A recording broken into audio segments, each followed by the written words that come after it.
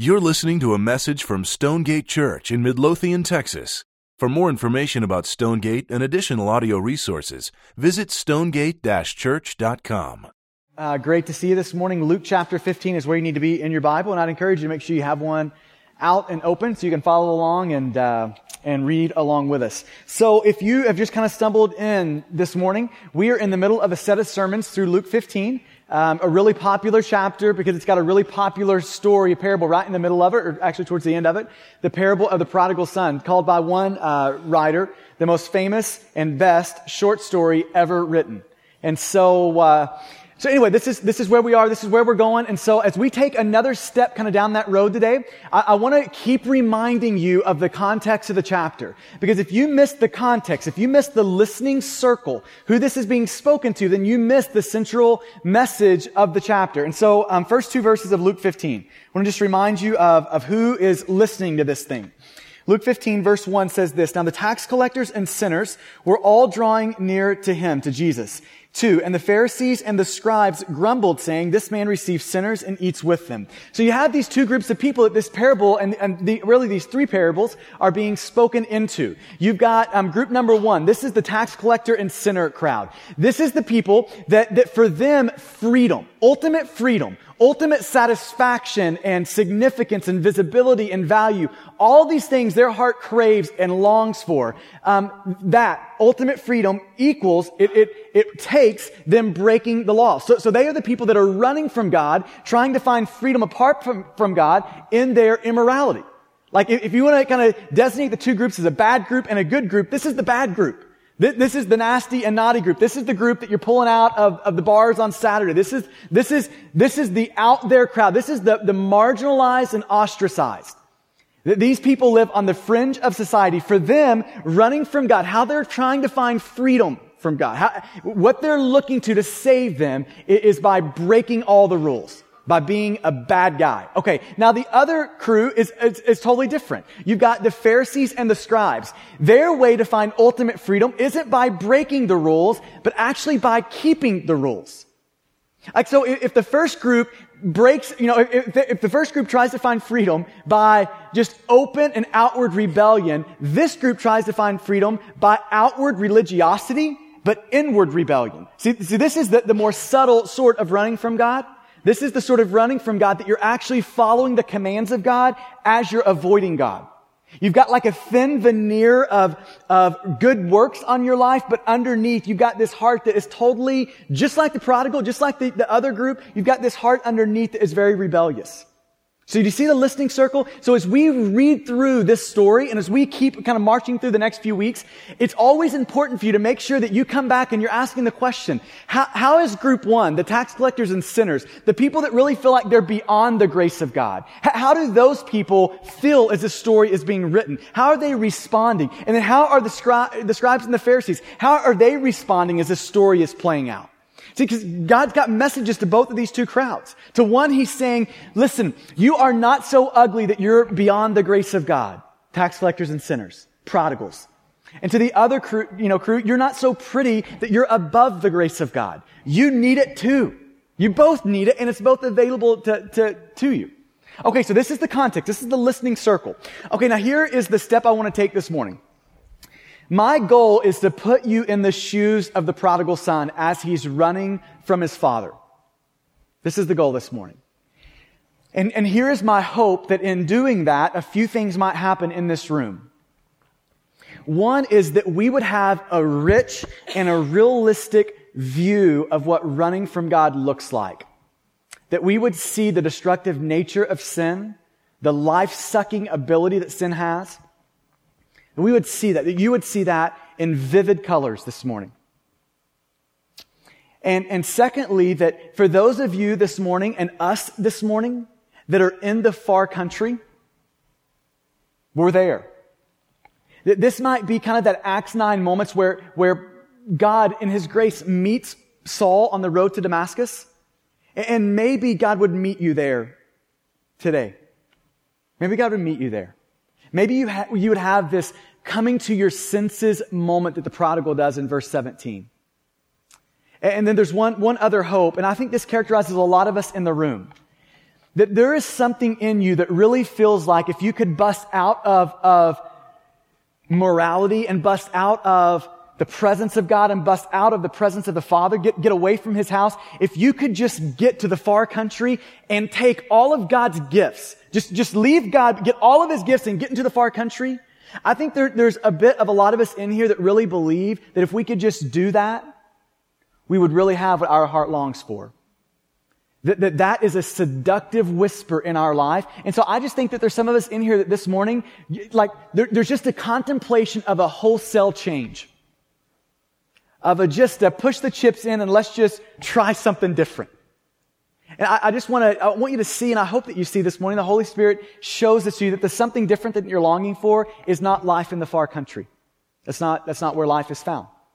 And so I hope God will, as we weave through and kind of get into the shoes of this young man, that he starts to weave some of these things into your heart and my heart this morning. So I want to take this running from 3 or 4 different angles, and I want to paint some different pictures and let you see it from some different perspectives as we just try to get into these shoes and consider the question, what do you feel as you're in this? What is it like while you're in this? Why are you in these shoes? So here we go. We'll start with this first statement. That running from God always has reasons. Running always has reasons. You don't just run. You always run because there's a reason behind it, right? So running from God always has reasons. So let's start in verse 11 and we'll kind of see this play out. And he said, this is Jesus talking, and he's telling the parable. And Jesus said, there was a man who had 2 sons. Just 2 quick things in verse 11 that I just want to make sure is clarified for you. It says that there was a man. So there's a father in this parable. And I want you to make sure that it's clear in your thinking that man in this parable is God. It is a representative figure of who God is and what God does. Okay, so that father in this parable is God the Father. It is our good dad in this story. It is how he responds to his kids.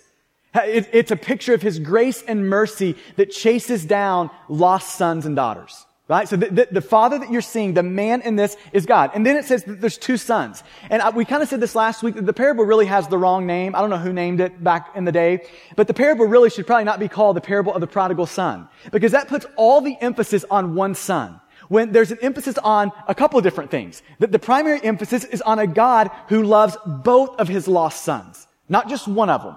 On a God who entreats and tracks down and graciously brings into the feast both of his lost sons, not just one. So maybe a better name would be the parable of the father with the 2 lost sons. It doesn't have the ring to it, but that gets more at the meat of what's happening here. Okay, so verse 12.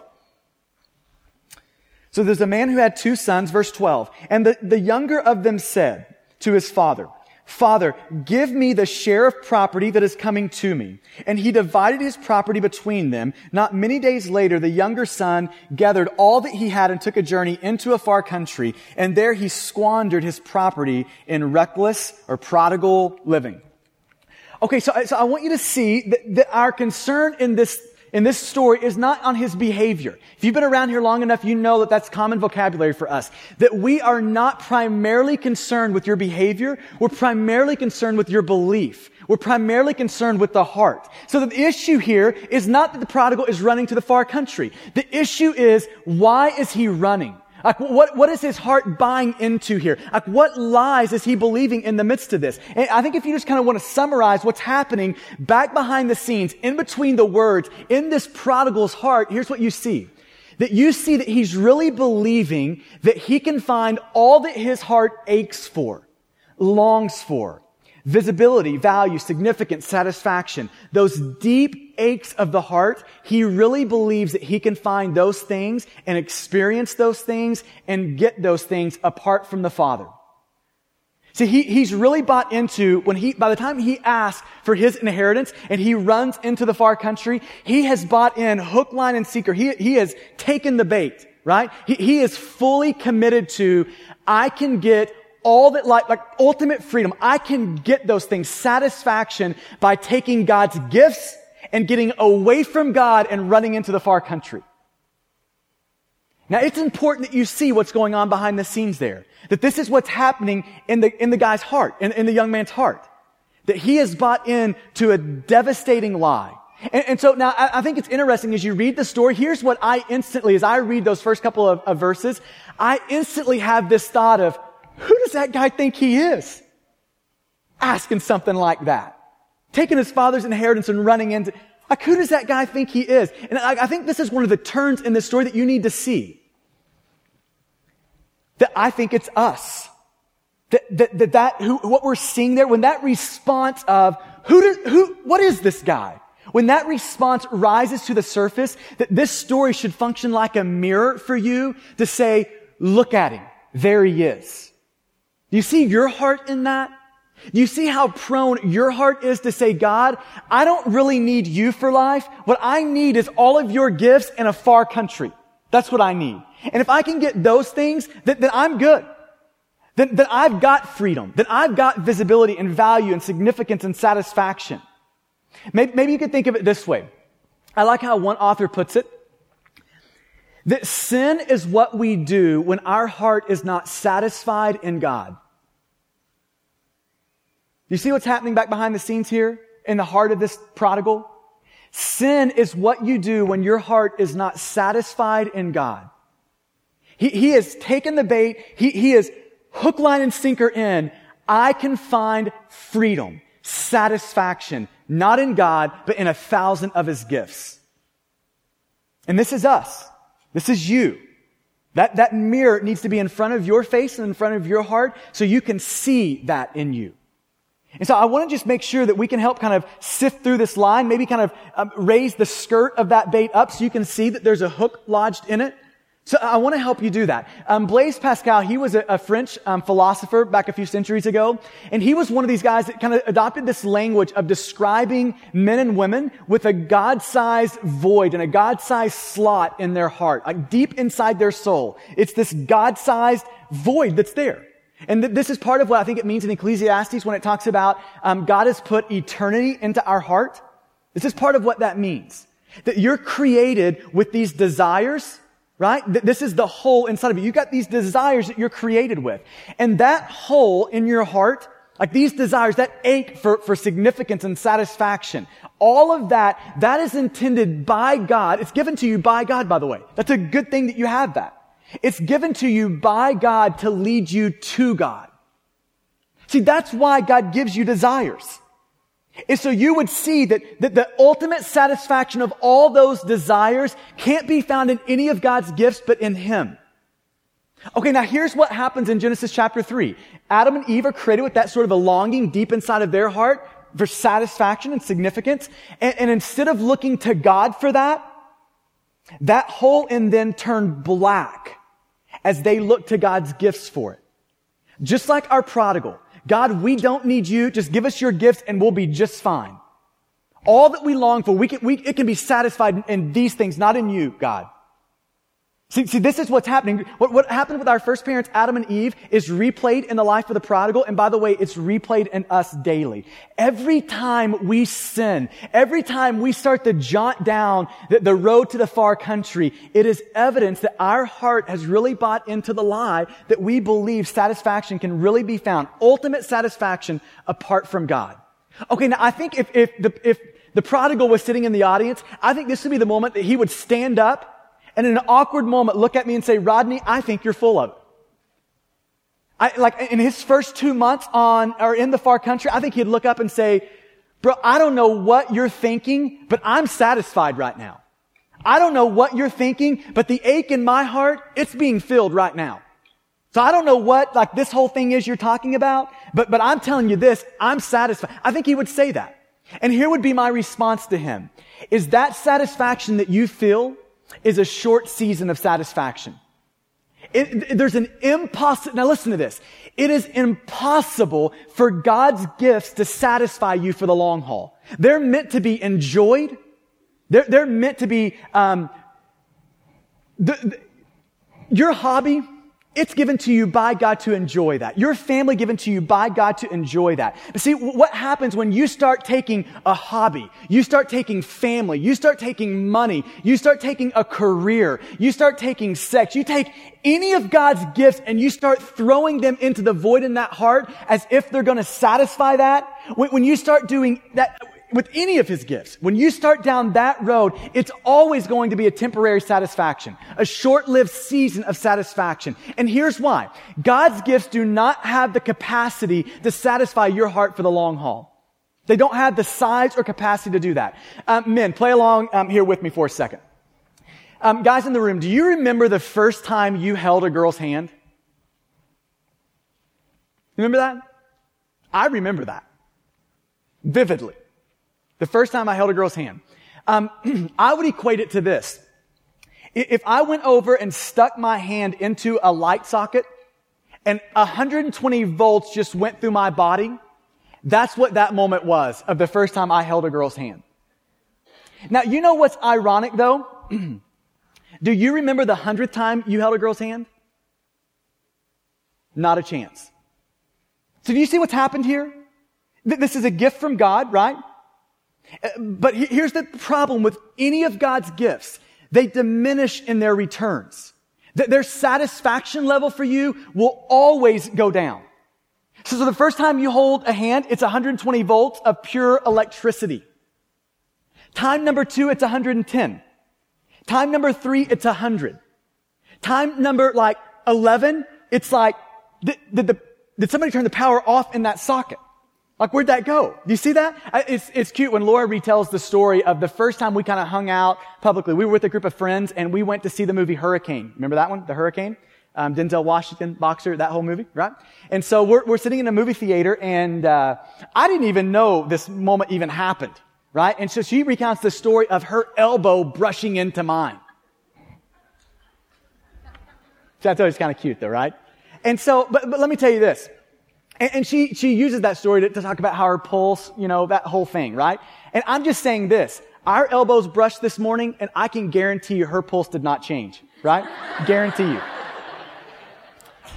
And so here's what I'm saying. All of God's gifts, I don't care which one you want to talk about, which one you want to throw into your heart. If you're looking at them to ultimately satisfy you, you're asking them to do something they don't have the capacity to do. Now get this picture of God though. He is the only thing in the universe that actually has the capacity and size to satisfy you for the rest of your life.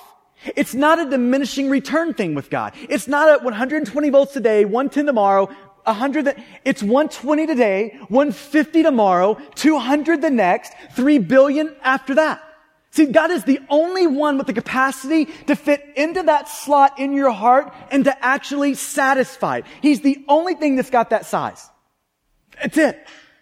I love this quote by Augustine. He was one of the early church guys that you're influenced by him, but you may not even know his name and know him. But he made this comment one time. He said that, God, you have made us for yourself, and our hearts are restless until we find our rest in you. And you know what the problem is for a lot of us in the room?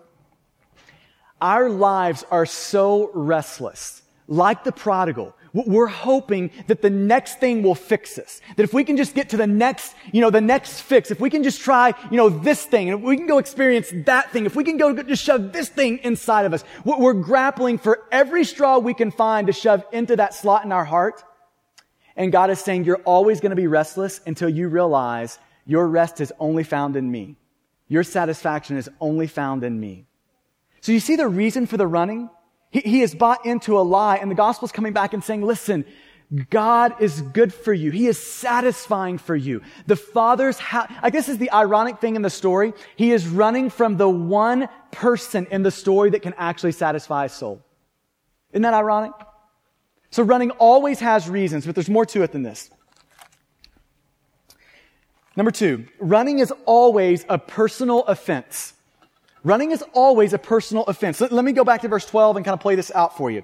Verse 12 says this, and the younger of them said to his father, Father, give me the share of property that is coming to me. And he divided his property between them. Okay, now there is a lot to that our 21st century eyes don't pick up. If we were to go back into first century Middle Eastern culture, that culture is described oftentimes as a shame-based or honor-based culture. In other words, respect and honor was paramount. It was hugely important in their culture. Their culture, you can say it this way, their society was governed by the fifth commandment. Honor your mother and your father. Now listen to how serious they took that commandment. If you didn't do that, you could be killed as a son or daughter. You see this? That shame-based, honor-based culture, it shades the eyes through which this is read. Like, there's people in the listening circle that are kind of loosening up their arms, getting ready for the rock throwing to happen here. Like, this is what's happening in that listening circle, right? Okay, now, if we were to kind of play this out and use 21st century language into that statement of verse 12, Father, give me my share here. Give me what's mine. It would be akin to saying this in 21st century language. It would be akin to you looking at your dad and saying, Dad, here's what I really want. I would really prefer you to be dead and for me to have your stuff. This is what I want. Give me my demand. Give me the stuff that's mine, and then you can disappear. I want nothing to do with you. I don't want to live in your house under your authority. I want to be my own man, do my own thing whenever I want, however I want. Give me mine and you can disappear. Okay, now here's what I want to ask you, and this is my fear for us as we read through this. I don't know if we see sin as this personal. So I think for a lot of us, sin is like me rolling a stop sign. I have got an habitual thing of rolling stop signs. It's a bad habit that I've developed. Really bad. Costly bad. And so, but here's my problem. I don't feel bad about rolling a stop sign. You know the only time I feel bad is when I get caught. When they write me a ticket for it. That's the only, I don't even know who to feel bad to. I don't know who wrote the law. I don't know who made the law. I don't even know how to feel bad for it exactly, right? And so I think this is how a lot of us feel about sin in our life. That it's an impersonal law that we're just kind of breaking. That it's kind of like rolling a stop sign. Nobody's hurt. Nobody's really damaged. At the end of the day, who really cares, right? I think this is how a lot of us view sin. But can you see that sin in this story is not presented as you breaking an impersonal law? You just kind of rolling a stop sign. Who cares? The worst that happens is you get a ticket. That is not the picture of sin in this. The picture of sin is a young man walking out of his father's house. That is personal imagery. Listen to this story, or listen to this quote from John MacArthur as he kind of addresses this idea. He says, sin's greatest evil lives not in the fact that it is a transgression of the law. It's not in the fact that there's a law being broken. Although it is most certainly that. Like sin is breaking a law, but it's more than breaking a law is what he's saying. But the real wickedness of sin stems from kind of this nature as a personal affront to a good and gracious lawgiver. Now, do you see what he's saying? That the offense of sin is not you breaking the law. The offense of sin is that behind that law, there is a very personal God who gave it. He goes on. Our sin is a calculated, deliberate violation of the relationship we have with our Creator. It is tantamount to wishing God were dead. Dads, can you see the picture of sin in this? Just come into this story with me for a second. Picture your son or your daughter walking up to you and saying, I don't really care about you. Matter of fact, you're as good as dead to me. But I'd really appreciate it if you'd give me your stuff right now. That's yours. It's not like an impersonal prodigal. This is your son saying that to you. And so you sell all that you have and you give it to him, and you watch him go inside of the house, and he's gathering all of his stuff up. All the stuff that you probably bought him, by the way. He's gathering all of his stuff up. He's making him a little satchel. He's got his bag together, and you're standing on the front porch hoping that he'll reconsider. Begging that God would do something in the midst of this. So you're sitting on the front porch. He walks out the door with his bag and all of his inheritance that you've just given him. And you're hoping maybe for eye contact, maybe even acknowledgement, but he doesn't even acknowledge you. You're not even on the front porch to him. He walks straight by you down the steps, and now you're watching him back turned to you, walking down the road away from your house to the far country, and you're just hoping maybe he'll take a glance back. Maybe there's a shot that in this last second, he'll reconsider and actually come back to the house and be restored to the family. Maybe that'll happen, but there's not even a glance back. You are dead to him. Now, do you see the personal nature of that? Like, this is a storied presentation of sin. God is inviting you in to see how he, as a good father, relates to the emotional effect on him when his wayward sons and daughters start running. See, Hosea uses a different imagery, but with the same sort of an impact. In the book of Hosea, God tells Homer to go and marry a prostitute. Or God tells, Hosea to go and marry a prostitute. Her name is Gomer. And so he goes, he redeems her out of prostitution, and he marries her, a prostitute. He brings her in, makes her his family, makes her his bride, and all of a sudden he looks back up and she has sold herself back into prostitution. And God uses this imagery to say, people of Israel, do you see what sin is? Do you see who I am in the story and who you are in the story? I am the faithful groom that runs after you, that has purchased you out of your prostitution. And you are the prostituting bride that runs away. Do you see men in the room, if your bride is in prostitution, willingly selling herself to prostitution, is that a disconnected thing for you? Is that it's kind of like rolling a stop sign thing to you? That's not how that feels, is it? That is emotional. That is heart-wrenching. That is literally your heart is just being wrung out. See, this is what God is trying to show you that sin is. That it is a personal offense. It is not rolling a stop sign. Sin's not that. Sin is, I have just found my lover in another bed. That's what sin is. Sin is, I am a good dad and my son has just walked out wishing I were dead. That's sin. And here's my worry for us. I just don't think we feel sin that way. This week, as I have lived in this and just asked God to press this down into me, and specifically this weekend, God just slammed this over me, just saying, Rodney, your view of sin is way too soft. Your view of sin is way too, you're not seeing the picture of this. The way you deal with sin, the way you talk about sin, the way you feel about sin, you're still thinking it's rolling the stop sign. That is not the picture. Do you see sin this way? That it is a personal offense to a personal God? Man, may God weigh that over us. That we wouldn't minimize and soften sin in our life. As if it's really not that big of a deal. As if we can kind of coexist with it, and God's okay with it, we're okay with it, so everyone... That is not the view of sin here. It's a personal offense to God. He goes on. This gets a little bit worse, by the way. And I should have probably prefaced this. This was heavy for me. I mean, this is heavy stuff trying to help us sit in the shoes of this man running from God. There's more to it, though. You also see that running has a progression. That running always has a progression to it.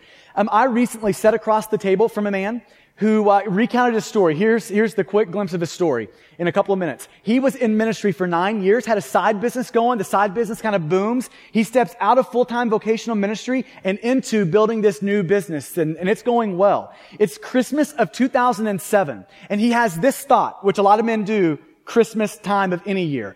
How am I going to buy anything for my wife without her knowing about it? And so here was his response. He made a huge discovery in that moment. I can swipe a credit card, pull out cash, I get cash back from that credit card, swipe it, cash, right there. And I can go buy her a gift. She doesn't know. We'll have a great Christmas and the world is good. So he does it. They have a great Christmas. The world is good. He pays off his credit card. No problem. January rolls around and he's got this little habit for me. He swipes the card, pulls out some cash, pays it off at the end of the month. February rolls around, swipes, pulls out the cash, pays it off. We're into March now. We're into April. Swipe, take the cash, pay it off. And all of a sudden, this is 2008 when the economy starts to turn, has an effect on his business. And all of a sudden, he looks up and he cannot pay the credit card off. And so his next thought is, I've been in a casino one time in my life. I walked in with $80 and walked out with $1,200. Surely this is going to work again. So he walks into the casino and swipes his card, $200 out, instantly loses $200, swipes his card again, $200 out, instantly loses $200. He walks out of the casino, not with his debt disappeared, but with his debt doubled. And so now he's got multiple problems. Now it's not just a problem of I'm swiping a credit card. Now it's a problem of I've got credit card issues. He's addicted to gambling by the time this all rolls around. Gambling 5-6 days a week. And on top of all that, he's hiding it all from his wife. He has now become like the mailman stalker. You know that guy? That he knows that credit card statement's going to be there between the 8th and the 10th of the month. So it is his mission in life to make sure he intercepts that credit card statement from that mailman to his wife. So he is that guy making sure that credit card statement is pulled out and hidden from his wife. He wakes up 6 months later, walks into his bedroom, and his wife has all the credit card statements strewn across the bed, and she looks at him and says, "What is this?" And rather than humbly confessing, he pridefully denies it. He tries to convince the whole family that this is somebody that's stolen their identity. And now he wakes up and it's 2 a.m. in the morning. He can't sleep. His heart is just beating out of his chest. And he's staring at the ceiling because in 7 hours at 9 a.m., he and his wife are supposed to go down to the bank and sign a statement that all of this is true, that none of this was him, that he's affirming that this was all somebody else stolen identity, that he could, by the way, that on the back end, he could be thrown in jail for. 2 a.m., he's staring at the ceiling with the weight of all this crushing down. Now, I say that whole story, I just want to throw that out so you can see that here's the subtle thing about sin. Is sin seldom gives you the end story. See, sin didn't come to him and say, hey, in about a year, you're going to be staring up at a ceiling in despair. That's not how it happened. Sin came in one small little step. Why not swipe it? You can pay it off. Why not just the next small step? Why not just casino? We'll get this taken care of. No problem. I mean, why not just hide it at this point? In a month, you'll have this taken care of. No big deal. You see the progression of this? That sin seldom works like this tidal wave that comes in and smashes everything, but most often like the tides. In and out. Subtle. Take our story of the prodigal here. He finds himself in a far country, but just see this though. You don't take one big step to the far country. You just take one small step that happens to be the last one into the far country. But see, to get to the far country, you take 1,000,000 small ones before you get there. See, take verse 12. When he asked for his inheritance, you don't just ask that your father dies. You don't just wish him dead. You have 1,000,000 small steps to get you there. 1,000,000 small little steps of your heart growing cold and callous toward God, distant from the Father, until finally it's just a real small step to look at your dad and say, I hate you. I'd really wish you're dead. Just give me your stuff. See, that is a slow move. And this is one of the points that as I thought about this moment, this morning, that I prayed for. Okay, now I want everyone to make sure you're making eye contact in this moment. Because I've got this little subtle hunch about this situation and us in this room that many of us have walked miles down this road to the far country. And listen, we don't even know it. It's been so subtle. That we have rejected God for long enough that this has become the new norm for us. That we don't repent. Repentance isn't a normal thing in our life. Like literally, we can't remember the last time we have gotten before God and actually repented. Like seriously, you've locked yourself up in your room between you and God and you have cried out. You have confessed your sin and said, God, will you cover these things? Thank you for months, maybe years. Like, can you think of the last time that's happened? See, if you can't think of the last time that's happened, guarantee you have been swept by the tides and you are down the road and don't know it. And may this be a moment that God gives us self-awareness to see these things, that the Spirit would illuminate this in us, that we could see where we are in this progression this morning. A couple more and we'll close it up here. Number 4.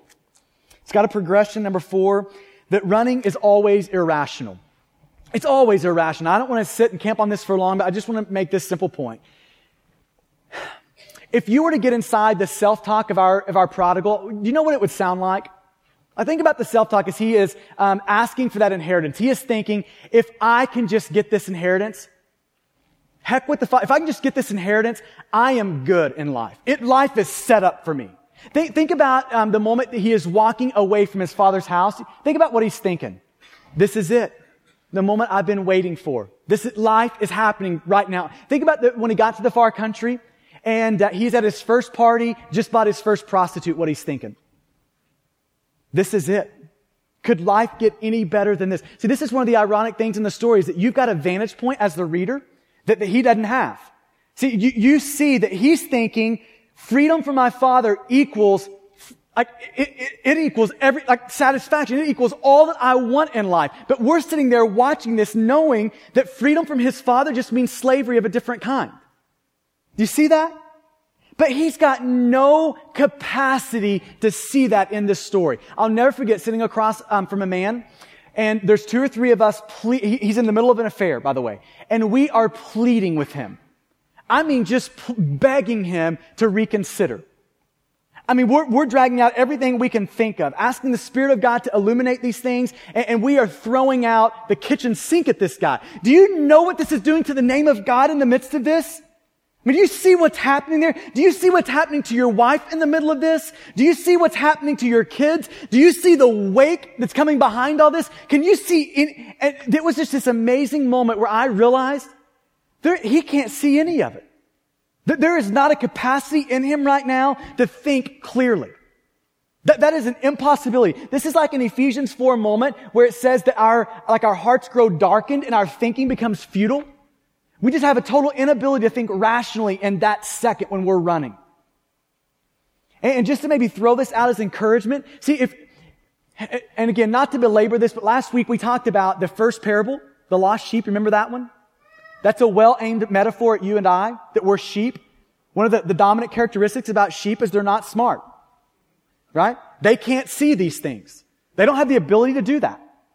And so maybe it would be good for us just to acknowledge that God, we are sheep, and we need your Spirit to help keep us in the fence here. And God, we know that we need community, your servants, your other sons and daughters in this room, to put a leash on us periodically when we're about to run off the ledge. That we need that. So if you're not in community, like people don't really know you, maybe this would be one of those mornings that you take the step towards a home group, towards good community that people will know you. So it's irrational, and we'll finish with this. That running always has its results, right? So I want to just read these 3 or 4 verses to you and just us read this slowly together. And I just want you to sit in this and consider what these results look like in the prodigal's life here. Verse 13. Not many days later, the younger son gathered all he had and took a journey into a far country. At this point, he is thinking, finally, freedom. It's here.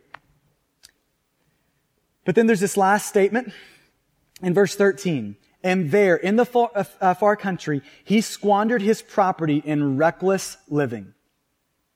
His fun and his freedom lasted 9 words.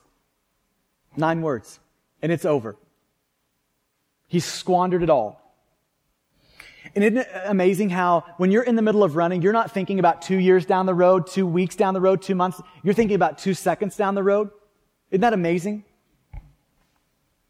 Verse 14. And when he had spent everything, he's broke. A severe famine arose in that country and he began to be in need. God providentially sends a famine in the midst of that.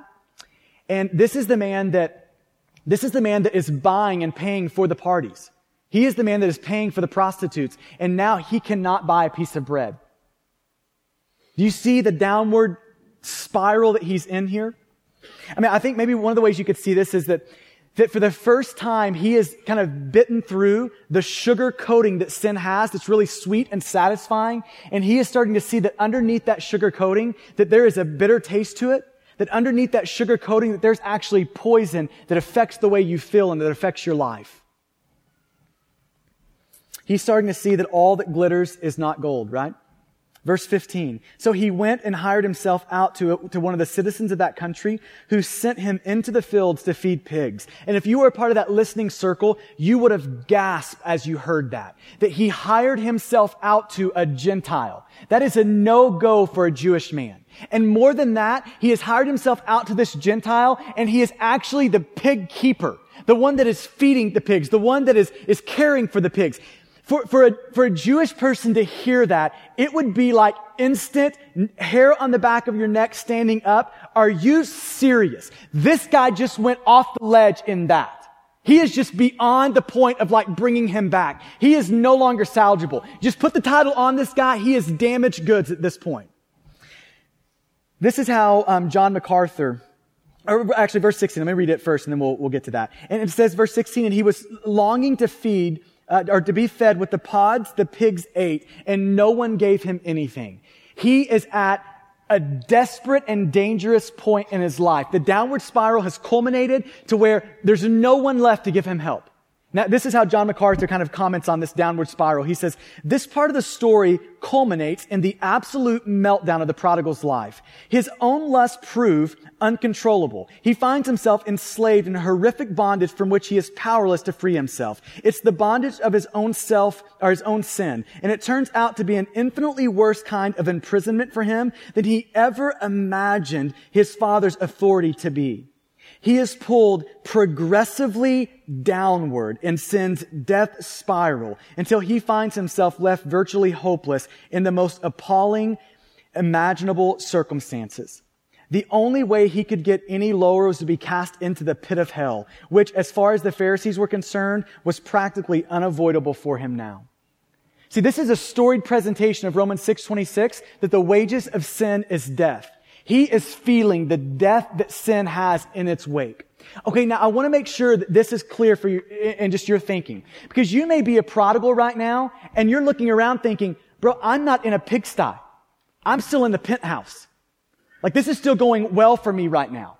Like, all these effects that you're talking about, I don't see them. But I want you to see this, that the primary effects of sin are never going to be physical in your life. They're always going to be spiritual.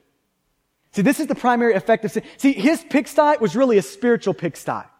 See, it's not just that he was bankrupt, like financially, but he was bankrupt spiritually. It wasn't just that he was cut off from like food to eat, but he was cut off from a longing and a desire to know and run after and look to God as satisfying. See, that's what he was cut off from. See, his pigsty is one of the heart, not one of the circumstances. See, his main problem is that he is cut off spiritually. I love how C.S. Lewis works at this. He says that when you are running from God, you become more and more hollow, more and more see-through, more and more like an animal. And when you are running to God, you become more and more solid. You have more and more substance to you. You're more and more of what God intended a human being to be. See, his pigsty is one of a spiritual thing. Now, as this scene ends, and we'll finish up here, as this scene kind of comes to a close, I think when you're left right there, you're left on the cliffhanger of, like, man, that is despair. Like, the weight of that sin is depressing. And there's just like a hopeless feeling as he looks around and thinks, there is no one there to help me. There's no one. That's how the scene ends, but here's the beautiful part of the story, right? That's not how the story ends. As we're going to find out next week, that he's going to realize, he's going to come to his senses in verse 17. He's going to come to an awareness of where he is and where he should be. And he's going to realize that there's not only food to spare in his father's home, but listen to this, there's also grace to spare in his father's home. He's going to realize that he has spent these last months, maybe even years of his life, recklessly spending, recklessly throwing away all the gifts of God. And we're going to see in this next scene in the story that God comes and pursues him. And God recklessly gives and lavishes his grace onto this prodigal. So that's what we're about to see. That the point of this story is, you see how far he is? God's grace reaches further. Do you see how everyone thinks he's across the line? God's grace reaches across the line.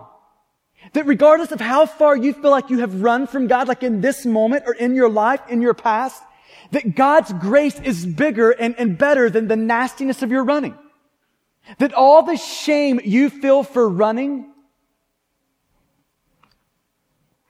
all's been put on Jesus.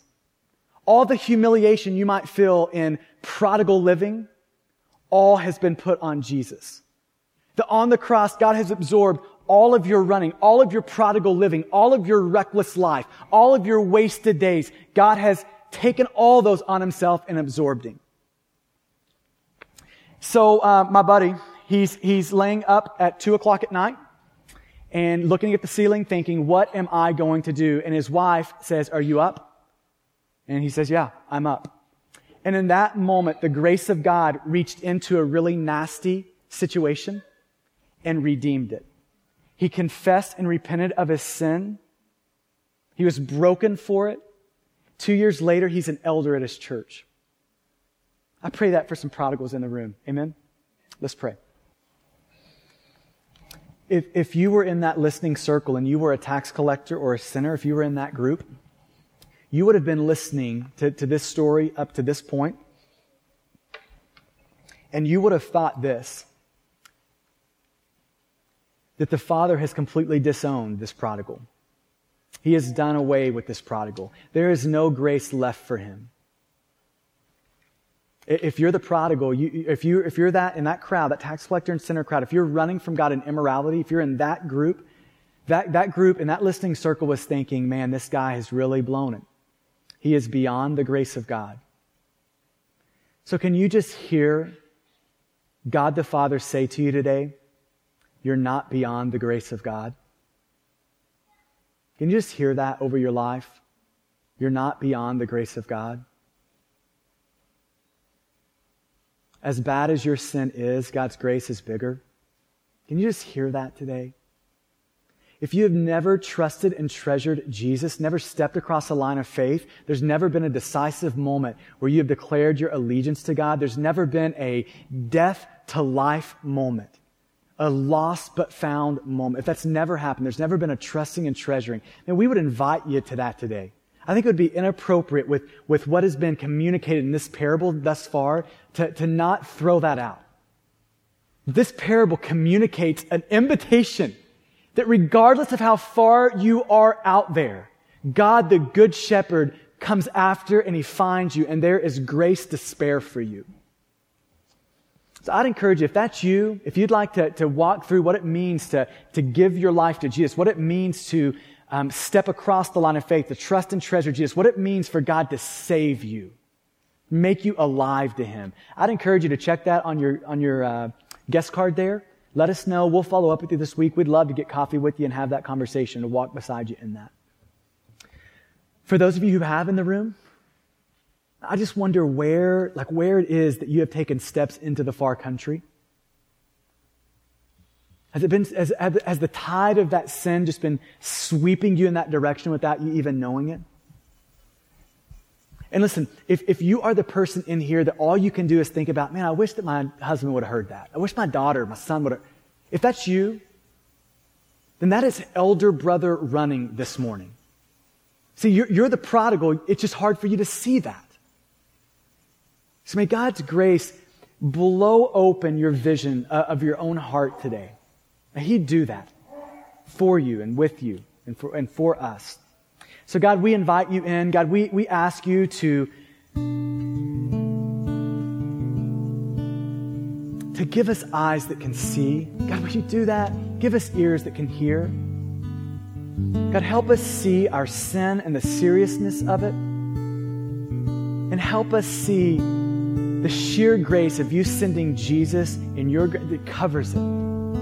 That on the cross, our worst sin has been dealt with. On the cross, our worst sin has been paid.